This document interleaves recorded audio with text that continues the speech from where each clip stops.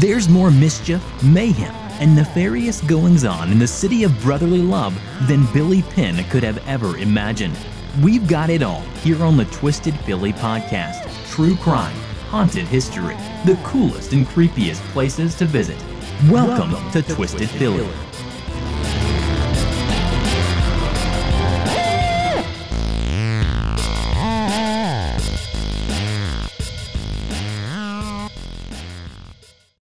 Welcome back to another episode of Twisted Philly. I'm your host, Dina Marie. Between the late 1700s and the early 1900s, there were 14 potter's fields in the city of Philadelphia. Tragically, many of these locations, especially the mass burial sites, were primarily used for African Americans living in Philadelphia. Even those who fled to Philly to escape slavery weren't spared a communal burial when they didn't have the means for a private resting place. There was a potter's field in Washington Square uncovered in 1950. There was one at 18th and Race near Logan Square in the early 1800s. In 2009, archaeologists found close to 60 intact burials across from St. Peter and Paul's Basilica. The bodies weren't exhumed. They were preserved in place, and they still rest there today. There was another one at 9th and Lombard along the Schuylkill River north of Market Street. There's the Cherry Hill Burial Ground on Fairmount between 19th and 20th. Another potter's field at 20th and Parish that the city thought was removed in 1890.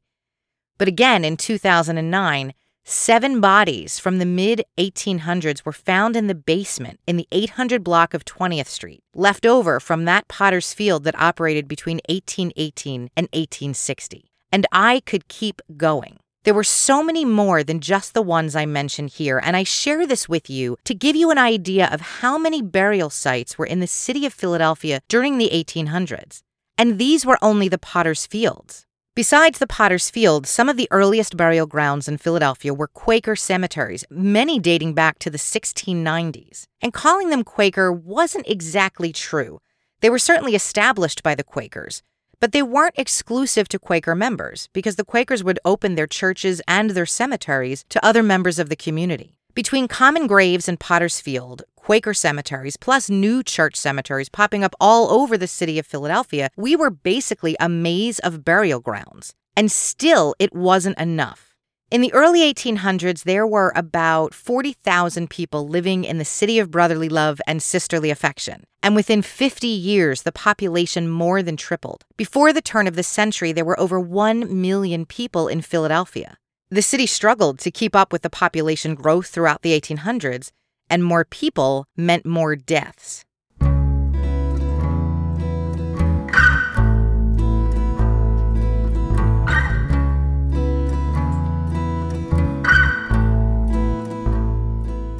Our cemeteries were overflowing to the point when families wanted to visit their loved ones at their final resting places. Even in a churchyard cemetery, you weren't guaranteed to find their grave. That's exactly what happened to a man named John J. Smith. He was a Quaker living in Philadelphia in the early 1800s. Smith was actually born in New Jersey in 1778, and by 1829, he worked as a librarian at the Library Company of Philadelphia. By 1935, he'd buried one child and remarked in his diary how difficult it was to find her grave. What might have contributed to this difficulty finding his daughter is that Quaker cemeteries did not allow grave markers until the late 1800s. The Quakers believed markers were a sign of excess, and it contradicted their commitment to plainness. In some cases, even after the Quakers lifted the restriction on grave markers, some traditional members would remove markers and headstones even into the early 20th century. In 1835, when John J. Smith went searching for his daughter's grave in the Friends Cemetery on Cherry Street, it would have been very difficult to find without a marker. Plus, the increased number of burials occurring in these cemeteries meant even if he knew perhaps under which tree his daughter were buried, he could no longer be certain there weren't other people buried practically on top of her.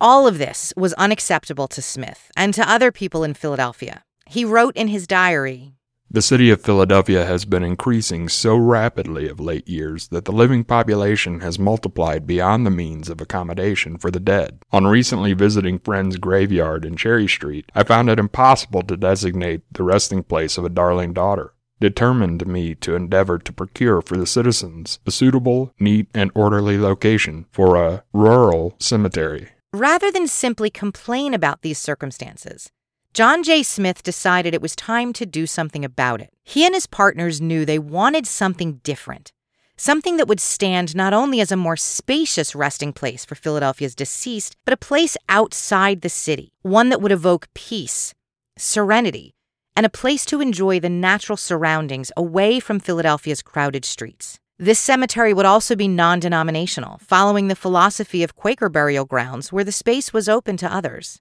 And in 1836, a solution presented itself: the grounds of an estate along the Schuylkill River called Laurel Hill.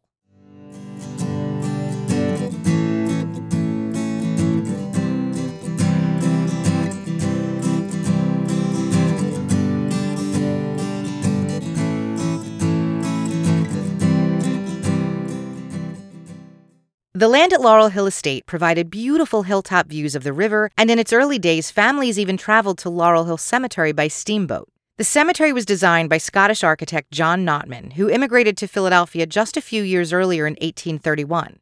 Notman studied architecture at the Royal Academy of Scotland, and he was considered one of the most innovative architects in America during the late 19th century. His vision for Laurel Hill Cemetery was to use the hills as an amphitheater, so that at almost every level of the cemetery you could see views of the Schuylkill River. And as you visit today, an amphitheater is the best description of what it feels like to drive around Laurel Hill. At the time it was built in 1836, it was one of only 2 rural cemeteries in the entire country. The cemetery sits on 78 acres, and it wasn't that big when it started. There are 2 main vehicle entrances. One is off the 3800 block of Ridge Avenue, and the other is off Kelly Drive near Huntington Avenue. That's usually the way I go in when I visit. And when you come in off Kelly Drive, one of the first pieces of architecture you'll notice are these incredible above-ground mausoleums. If you've ever seen the cemeteries in New Orleans, like Lafayette No. 1 and 2, you will instantly find familiarity in the mausoleums in Laurel Hill. There are so many of them. It's like row after row of, tiny houses. Except instead of providing shelter for folks looking to downsize, these structures provide the ultimate in downsizing because basically you're downsized forever. The routes in Laurel Hill wind in tight upward circles, and sometimes it might feel like there isn't enough room for your car to make the turn, but there always is. And the cemetery has these little turnabouts, making it easier than you would expect to navigate these high winding hills. On either side of the roads in Laurel Hill, there are beautiful monuments and tombstones that seem to go on for miles. So many of the markers are incredible obelisks that are close to 200 years old, and they're taller than anything I've ever seen in any other cemeteries. There's room to park, and that's what I do when I visit Laurel Hill. I park, I grab my camera, and I start walking. I'll walk for close to an hour just gazing at old tombstones and statuary. So many areas of Laurel Hill look out over the Schuylkill River, and the views are magnificent. John J. Smith and the men who helped fund Laurel Hill Cemetery almost 200 years ago knew what they were doing. The cemetery is especially lovely in spring when the flowering trees are in bloom. The dogwood trees are just gorgeous. One of the best views, I think, and you can actually see a picture of this on the website, is in South Laurel Hill overlooking the receiving vault. It looks like a mini coliseum, and the cemetery stretches on forever with beautiful sculptures and obelisks, and I realize some of you hearing me describe a cemetery as beautiful may think that sounds strange, or even macabre, yet that's what it is. It's tranquil and peaceful, and it's really a journey in art history. Laurel Hill is one of my favorite places in Philadelphia to photograph or sit on a hill and read in the shade. No, I don't ever feel scared there or as if I'm being watched. If you go to Laurel Hill and you're not on a tour, especially if it's your first visit, go online and download a map,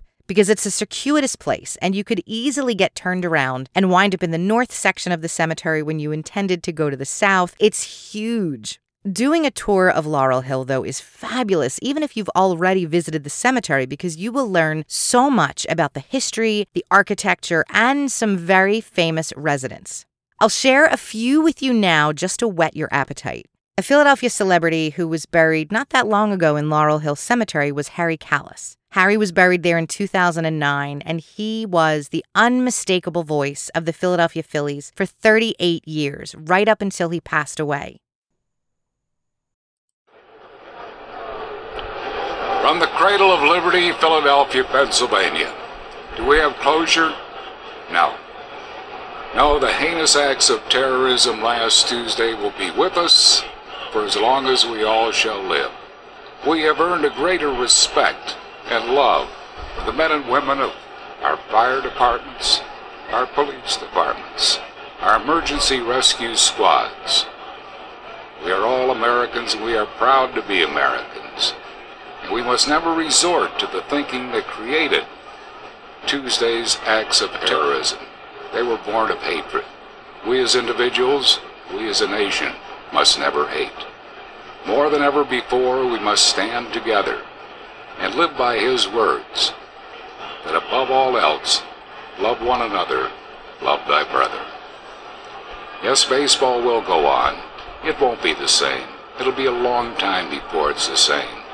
But sports has always been a diversion from our everyday problems, and in this case, from a national tragedy. Our thoughts and prayers and our hearts go out to the families and to the friends of the victims of the tragedy of September 11th, 2001. His tombstone is so different than so many in Laurel Hill because it has a giant microphone on top, which is so fitting for Harry. And there are 2 seats at his grave from the old Veterans Stadium where we used to watch our Phillies play. General George Gordon Meade is also buried there. If you've been listening to Twisted Philly since the early days, you heard me talk about General Meade in episode 5, Haunted Hill, when I told the story of the Balleroy Mansion, which was owned by his great-grandson, George Gordon Meade Easby. General Meade was famous for winning the Battle of Gettysburg in 1863 against General Robert E. Lee, and there are other soldiers and generals buried there as well. Many of the statues at Laurel Hill were created by Alexander Milne Calder. I'm not going to tell you who that is. You should know who that is if you listened to one episode in particular. Because, Twisters, it's important to me that you learn a little history on this podcast. Maybe not every episode, but damn near as often as possible. I'll tell you what. The first person who tweets me the episode title where I talked about Alexander Milne Calder wins a Twisted Philly t-shirt. If you're not following me on Twitter, you can find me at twisted_Philly. I also want to tell you about some of the amazing events and activities at Laurel Hill. But before I do that, I'm going to take a quick break to share some sponsor info and tell you about a few podcasts that I really enjoy. Now, I know some listeners are inclined to skip this part. I get it. Before I launched my own show, I am ashamed to admit, I was inclined to skip these type of breaks too. And shame on me, because listening about sponsors, patronizing those sponsors, and tuning into other indie podcasts really helps all of us be successful and keep delivering great content to all of you.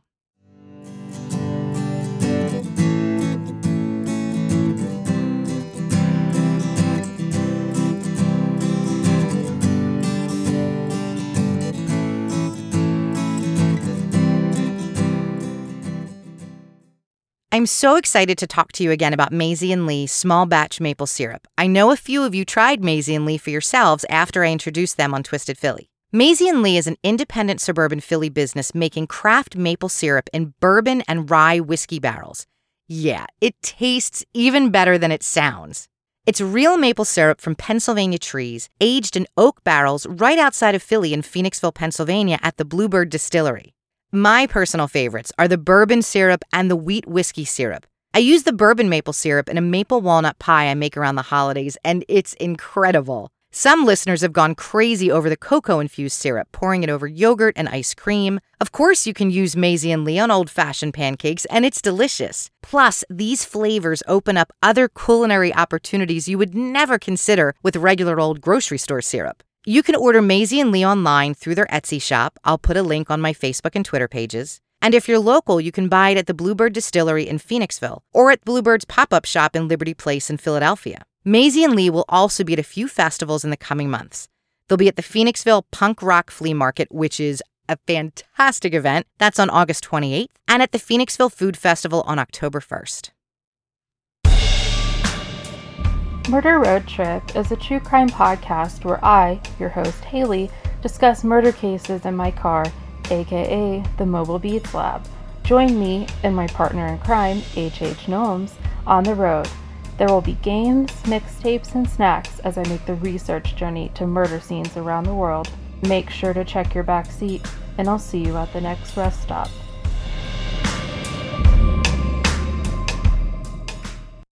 Twisters, I want to take a minute and tell you about an incredible event in development called Podern Love. Podern Love is a podcast festival created for listeners by listeners, and it's August 10th, 11th, and 12th in 2018 in New Orleans, Louisiana. For 2.5 days, listeners have the opportunity to interact with some of their favorite hosts at live shows, panel discussions, Q&As, podcast booths, even an awards ceremony where you choose your favorite podcast episodes. Hosts from all types of podcasts will be participating, including comedy, pop culture, history, true crime, health and wellness, paranormal, audio dramas, movie and entertainment, and so many more. You can find out more about the event and order tickets on their Indiegogo campaign. Just search on Podern Love, or you can find the link on the Twisted Philly Facebook page. You can also follow them on Twitter and Facebook at Podern Love, PODERNLOVE. That's all one word. Right now, tickets are discounted through Indiegogo, so it's your chance to get a ticket before they sell out at a reduced price. For their first event, Podern Love is only offering 700 tickets, and I know you won't want to miss this convention.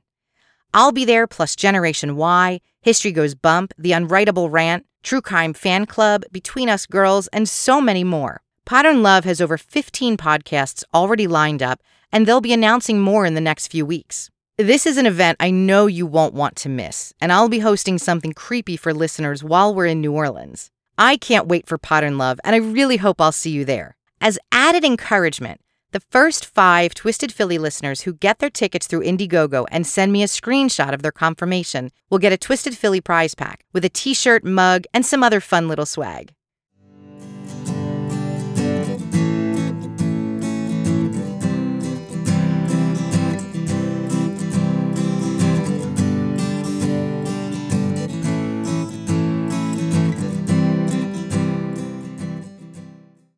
Laurel Hill Cemetery may be the sort of place you'd expect to attend events in the fall, especially around Halloween. And for sure, they've got great activities in season. But it's also a terrific place to visit throughout the year.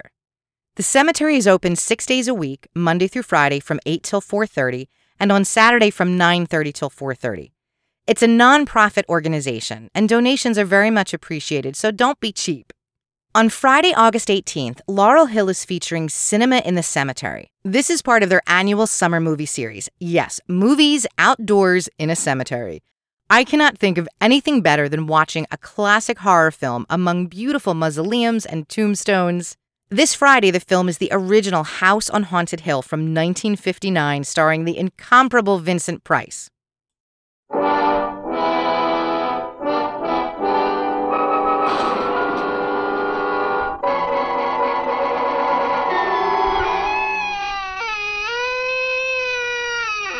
I'm Vincent Price, and you're invited to my party in the house on Haunted Hill, where so far the ghosts have murdered only 7 people. So won't you come and make it 8? You'll see human heads without bodies, mysterious pools of blood dripping from the ceiling. The walls move slowly in against you. Don't try to escape, you can't. The ghosts are waiting, so won't you join me in the house on Haunted Hill? Hurry, or you'll be late for your own funeral.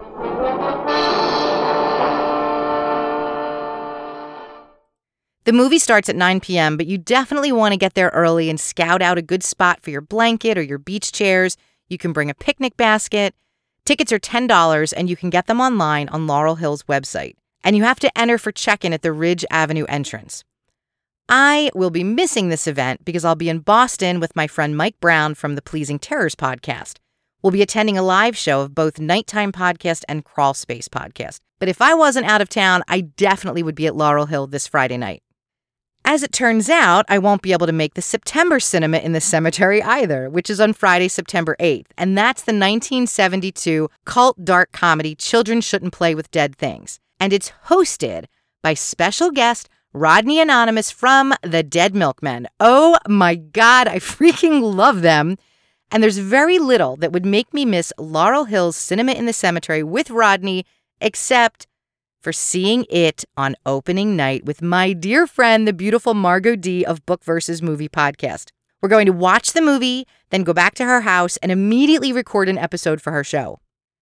Wednesday, August 23rd is the Laurel Hill Cemetery book launch party from 6 to 8 p.m. This event is free to the public. It's also at the Cemetery Gatehouse on Ridge Avenue, and there will be wine and cheese. They'll also have book signings by the authors Carol Yaster and Rachel Wolgemuth. Saturday, September 23rd, Atlas Obscura joins Laurel Hill for an event called Into the Veil, an event that their website describes as an immersive evening exploring the liminal world that exists between the land of the living and the realm of the dead. An evening of hidden art, music, cocktails, and entertainment will await under the cover of night as you choose your own path of discovery through the cemetery's enchanting hallowed grounds. They are encouraging cocktail attire with sensible footwear. That's an interesting look. Okay, that's an event that I can make. Tickets are available again on their website. This event is $50 for non-members, $45 for members. It's from 8 p.m. till midnight. Please tell me some of you will come out for that. There's so much more on their website. There's something fabulous and educational happening almost every week at Laurel Hill Cemetery. You just have to check online and then check your schedule. Laurel Hill Cemetery also offers private paranormal investigations. You can book a ghost hunting tour joined by free spirit paranormal investigators. Now, these folks will take you through some of the cemetery's most notoriously haunted spots. There's a lot of information on Laurel Hill's website you have to review if you want to book a group tour like this one. So check out their private ghost hunting guide online to make sure this is something you want to do. And if you decide you're interested in booking a ghost tour, email Laurel Hill at eas@thelaurelhillcemetery.org for more information. Laurel Hill Cemetery is listed on so many websites as one of the most haunted places in Philadelphia. And while I'm sure it has its fair share of hauntings, I really didn't find too many mentions of an actual haunting or experiences visitors have had there. I've personally never had an experience with the paranormal at Laurel Hill, but then again, I've never done a ghost hunt there. That's it from me for today. Ciao for now, Twisters.